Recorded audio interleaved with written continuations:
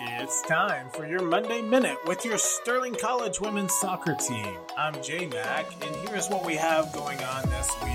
Hey Warrior Nation, we have a lot going on this week. We just finished up the Oklahoma State soccer camp, and now we're at the Missouri State camp today and tomorrow. We'll head from Missouri State to California for the Silver Lakes and Surf Cup to finish out our summer tour of recruiting. We're just 11 days away from the players reporting back to campus, and we are ready to get them here. Alumni, don't forget to get registered for this year's alumni event on August 19th. Even if you cannot attend, head over to our Instagram or Twitter and click on the QR code to make sure that we have your most up-to-date contact information. We have some exciting things happening and we don't want you to miss them. If you haven't checked out our new athletic website, head over to www.scwarriors.com. There you can also find the most up-to-date schedule. Season will be here before we know it, and we hope to see you at some of our games. This has been your Monday Minute with the Sterling College women's soccer team. Have a great week, and we'll see you next time.